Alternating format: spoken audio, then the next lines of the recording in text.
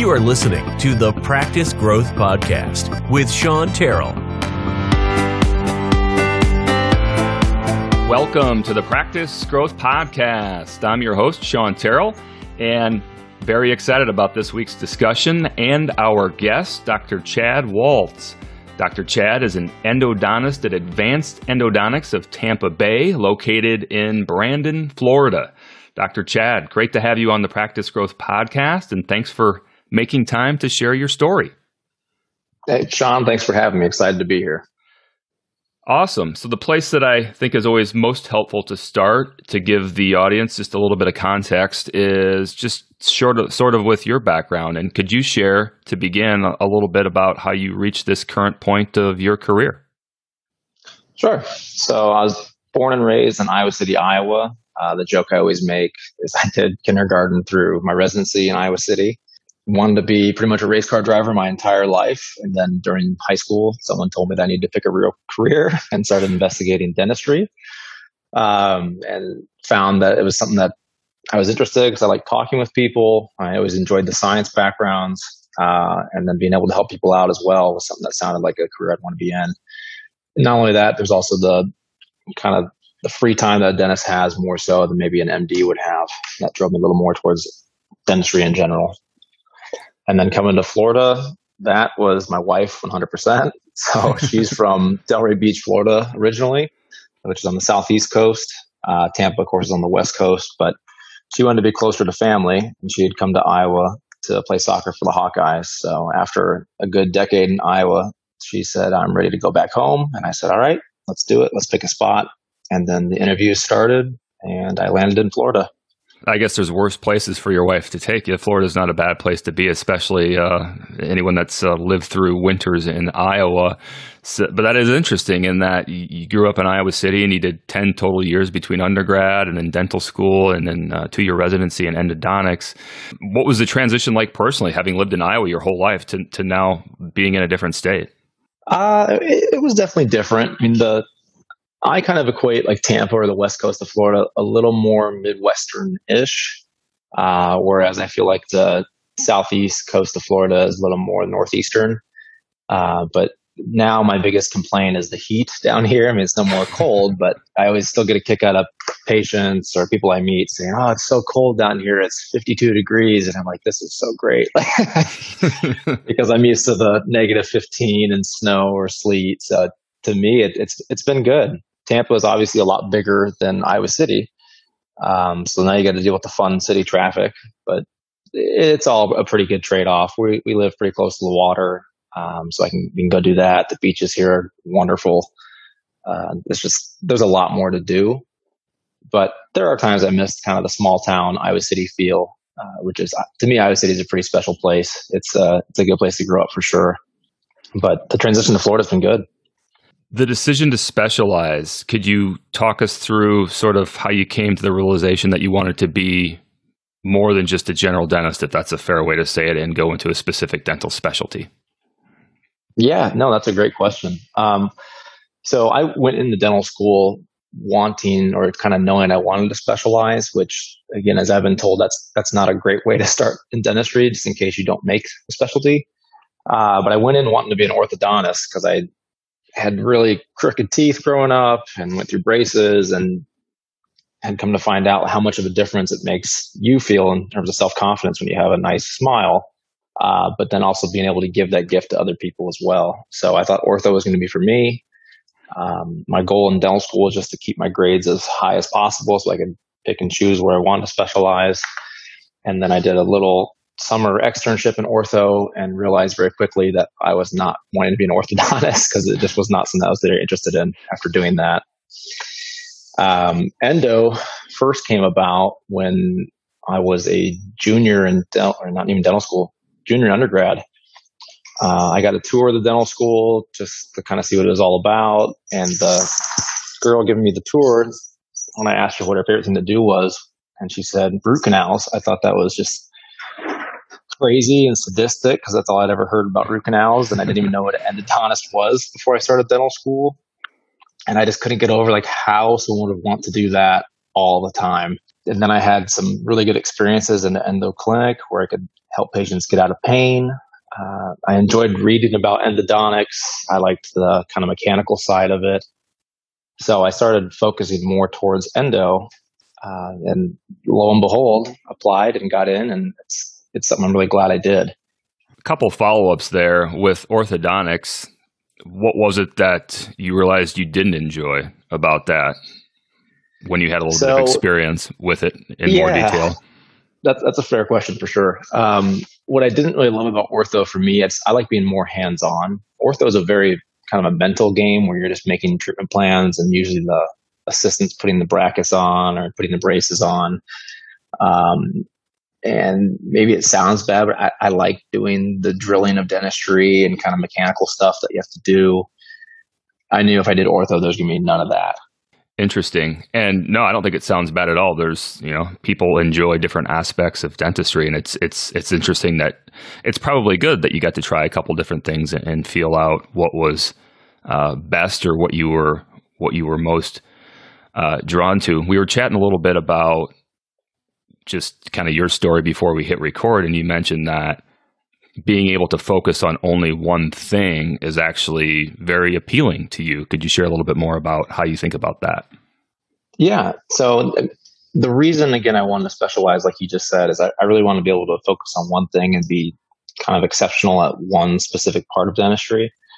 As I mentioned earlier, the general dentists, I think, have it the hardest. Again, hats off to those guys where they've got to be good at everything.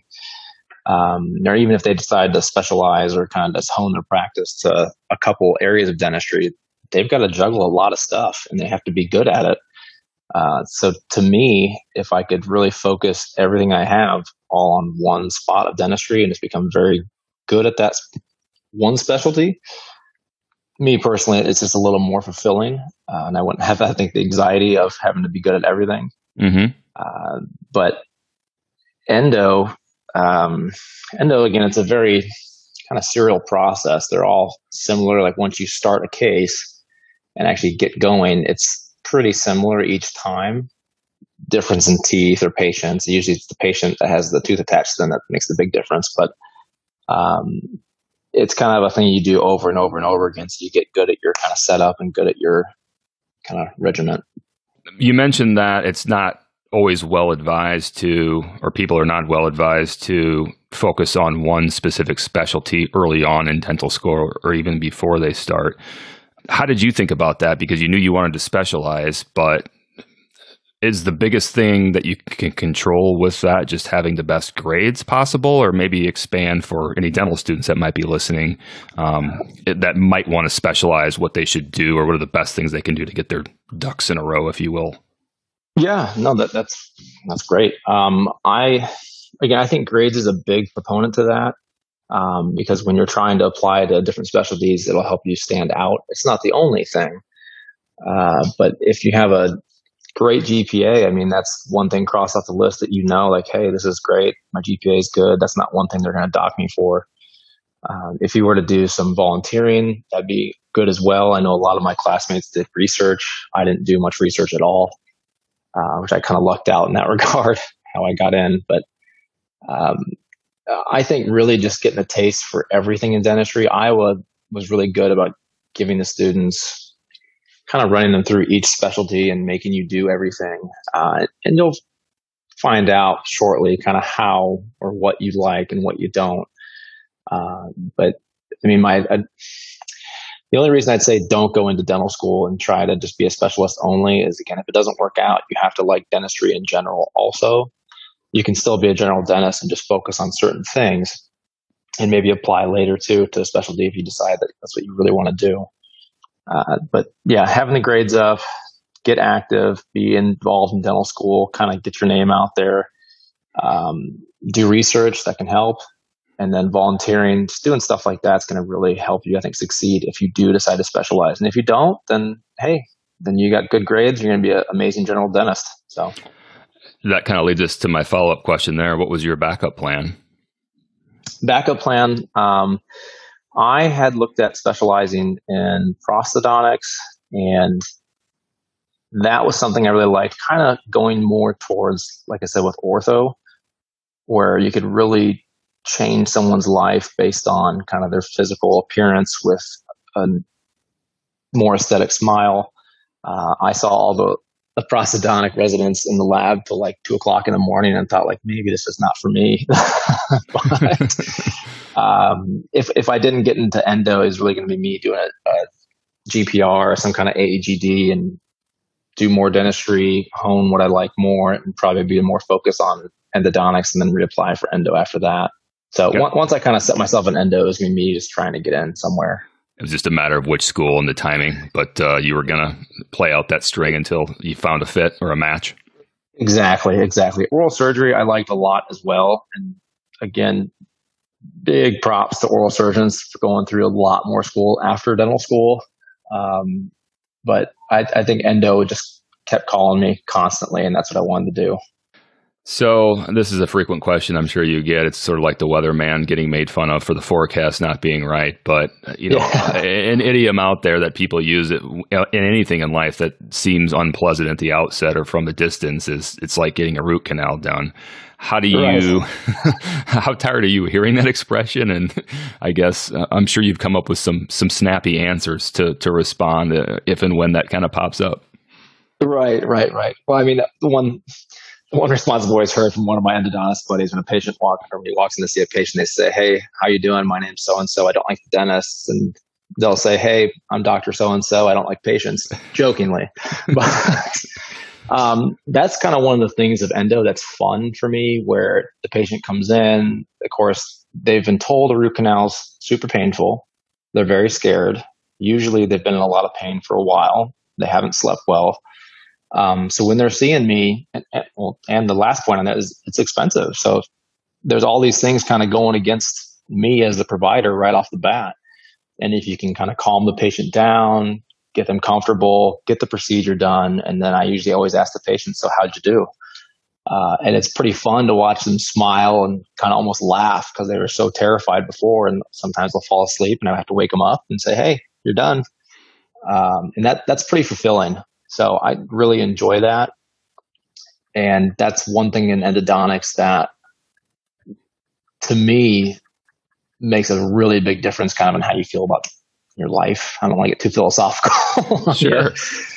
But that's been something that's fun. Now that being said, I mean, come the end of the week, when I'm ready for the weekend, my empathy tank is running low after having to deal with that over and over and over every day for the whole week. But it's still really good to do stuff like that and really help people out. And there's nothing better than a patient getting them nice and numb and comfortable and then telling you like, "I haven't felt this good in days."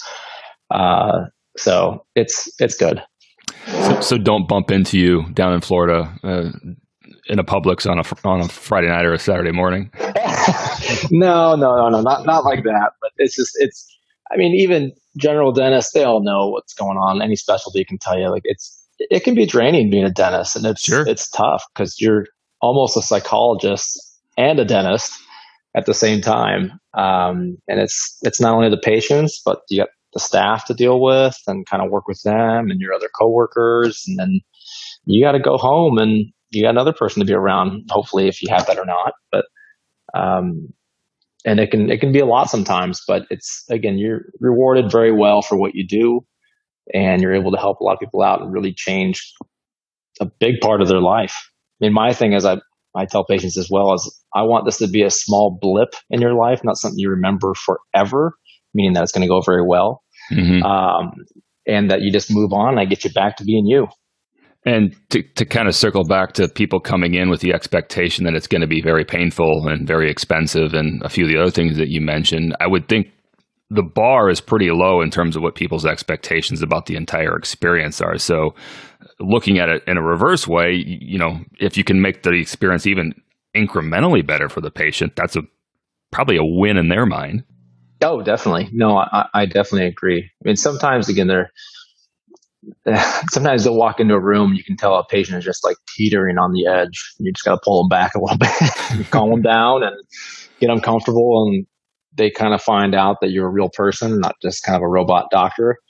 And it's pretty fun to see the patient kind of open up and get calm and comfortable. And now that doesn't work every time, but it's it's fun to kind of have the bar set low, or maybe even have some patients with the expectation that this is going to be the worst thing ever, and they get done and think that's it. And I say, yeah, tell your friends. So it's pretty cool. And how do patients find you? Is it mostly referrals from general dentists?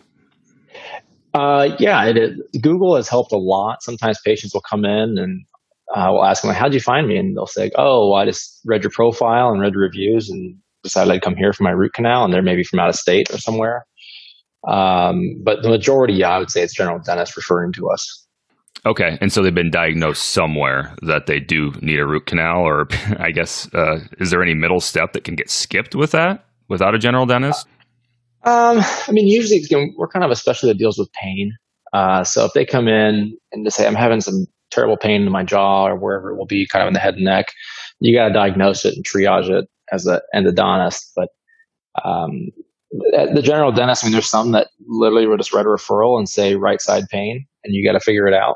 And then there's others that will diagnose for you and say tooth number 14, RCT, or just please evaluate for root canal. So it varies quite a bit. Yeah, it sounds like a pretty big spectrum in terms of how much diagnosis might be required on your end before you actually treat. How do you think about building relationships with general dentists that are going to refer to you, or that you hope will consider you for the work? Yeah, I think it's pretty fun, actually. I enjoy kind of interacting. I like the almost like residency mindset where you've got your colleagues with you, and maybe Joe, who's a general dentist, is working on this case and needs your help on something. So you'll do him a favor and get the patient in right away so he can continue on with the treatment plan. Or I like them being able to call me at any time. That's one thing we're really good at this practice, is if they call, you break away from the patient. It may take 5 minutes. But you don't have them say like, oh, I'll call them back later, because they've already broken away from their treatment. They're taking the time to call you. So you need to make time for them every time. Did that answer your question? Yeah, no, that's interesting that like if you don't take their call when they call, it's going to turn into the phone tag or the email tag that is exhausting. Right. Part of everyone's world at this stage of the game. Oh, definitely. The thing I think that I've learned as an endodontist, again, I'm only in practice for about 5 years now, but it's just being available and being there when they need you. Sometimes that means they're going to call over an emergency patient at 4:55 and that patient's 30 minutes away. So that means you're staying late, but it's just being there when they need you, doing what they need you to do, and just taking care of their patients. One thing I think with private practice has showed me is the dentist is really the customer. The patient's the patient. You're always going to take care of them, treat them well, but the customer as an endodontist is really your general dentist referring to you. So you want to keep them happy as well. And that's something that I didn't really realize, I think, until I got into private practice, but just something I've learned along the way. 5 years in, is that one of the big takeaways? And what are a few others that, if any, are top of mind? Takeaways, I got to work out and keep my stress level down. If I don't, I feel like, again, the empathy tank starts getting lower quickly. And maybe your ability to deal with stress is decreased as well. The other thing is, you got to take some time off every now and again and kind of reset. Those are my kind of big takeaways at this point in time. So you have decided, or at least we don't have to get into the details, but you're an associate. And I know for some people there's an attraction to ownership, but you have sort of decided, at least at this point in your career, that just the simplicity of being an associate is most attractive to you. Could you share a little bit more on how you've thought about that so far? Sure. Yeah. Again, ownership would be definitely the more lucrative side. There's no question about it. Right now, I'm pretty happy with how I'm doing financially. And the nice thing about being the associate, as we talked about a little earlier, is that I don't have really the worry once I leave the office. It's just, I'm kind of done. I can go at home, relax, hang out, do whatever, do other hobbies. And I'm not constantly having to worry about, is this staff person going to show up? Are these supplies low? What's going on with this dentist who's unhappy? Or who are we going to market to next? I try to help out as an associate, but I really don't have the responsibility of worrying about meeting the bottom line, which has been kind of nice. Um, and maybe I'm getting a little more too comfortable with that, but I think in the future, ownership is still something that I would want to do. It does give you a little more autonomy. There's no doubt about that as well. But being an associate, it's really not bad. It just depends on kind of where you're at in your life and what you want from it. And me right now, I'm enjoying the free time I have when I have it.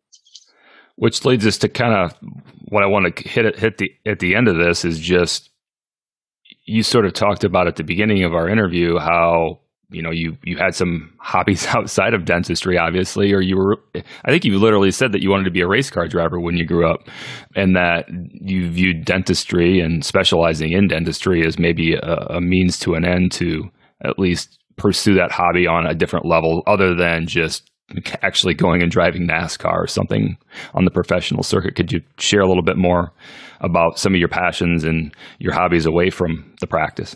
So I'm a huge car auto enthusiast, motorcycle guy. I've been this way ever since I was about 3 years old. And outside of dentistry, I mean, I'll do stuff with the car communities. I'll do track days in the car. I'm big into going on motorcycle rides in North Carolina, Tennessee. That's something that my friends and I do every year. It's kind of a meetup annual event that people fly in from all over the country to go do with us. And when I say that, it's me and 4 other guys. It's not some giant road trip or anything. But dentistry, again, having the kind of free time. I only work 4 days a week, which is great. But having the free time to go and do what you want, as well as having the kind of financial flexibility to do so, is another thing that's allowed me to keep these hobbies alive or do these passions where I like the motorcycling and the car track driving, which there are cheaper hobbies for sure, but that's something that I've really enjoyed forever. And I don't see myself ever letting go of that unless for some reason I can't do it all of a sudden. Were you into that while you were in training and while you were in school, or was that something that you were passionate about, I guess, when beforehand? Before and after?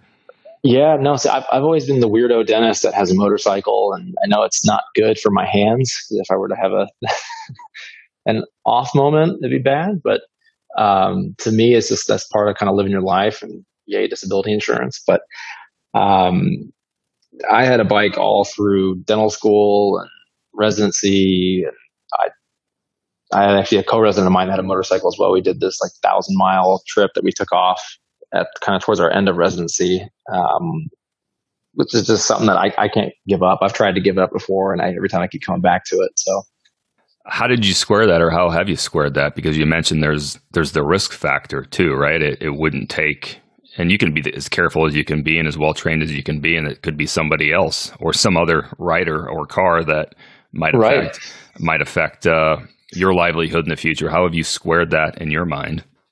I think the way I've thought about it is there's multiple ways that one could get hurt or you could pass away from. My thing is just kind of making sure you're doing what you like with the time, or what you like with the time you have. I don't want to get into the big philosophics of it, but you can. That's been that's been a key proponent. So I'll tell you one thing. So one thing that kind of changed my perspective on life in general is I had my appendix out. Again, this is not a life and death surgery, but it was 3 or 4 years ago, and everything was fine. I felt good. And then one morning woke up, was not feeling good at all. Just thought I had some weird side ache, and it didn't go away for a day or two. And then I went to urgent care, and they said, you need to go to the ER immediately. To interrupt, is this after the surgery or prior? This is the symptoms prior to this? This is prior. Okay. This is prior to, yeah. Okay, continue. And then, again, pretty much showed up at the ER, and they said, all right, you need your appendix out. And I asked them, okay, so when are we doing this? And they said, well, right now. I just couldn't believe, all of a sudden, the shift from everything's going great, you're having a good time, you're healthy, you can do whatever you want, to all of a sudden you're getting surgery. And it just kind of changed my perspective on, enjoy things while you can, and don't put everything off until, I think people do this a lot. Well, once I retire, I'll do this, or once I whatever, kind of the excuse jumps in, and all of a sudden they're Mm-hmm. just waiting and waiting and waiting to do something. And I think even patient care has showed me that you need to not wait. If you can do it, go do it. Because I see a lot of patients that come in that are 42 years old and something happened and now they can't do anything they want to do anymore. And that's also kind of opened my eyes to, hey, there's a lot more to this than just practicing. Mm-hmm. So you need to really enjoy your time you have while you have it. Man, we're getting to the good stuff now that we're getting near the end of the interview. I should have started here. No, maybe this should have been the angle is hobbies outside of dentistry and kind of how they fit into the overall philosophy of how to live your life. So, sure. But I agree with your point. I see people all the time that put everything all their eggs in the retirement basket. And, the fact of the matter is not everyone has the retirement from a health perspective that they think they're going to have. So, right. And maybe just to drill down a bit deeper on the appendix, was it actually ever very threatening, or was it just something as simple as that, like kind of snapped you into the mindset of, boy, things can change in a hurry, even if it isn't that critical here? Right. No, it wasn't anything super threatening. It's just you're going to be sedated. You're going under IV sedation. I mean, there's people that don't wake up from that even. But I remember calling my friend, this is, again, me being a car junkie, but I drove my car that I like a lot to the hospital. And I'm in the hospital getting prepped. I'm just waiting to go into the OR.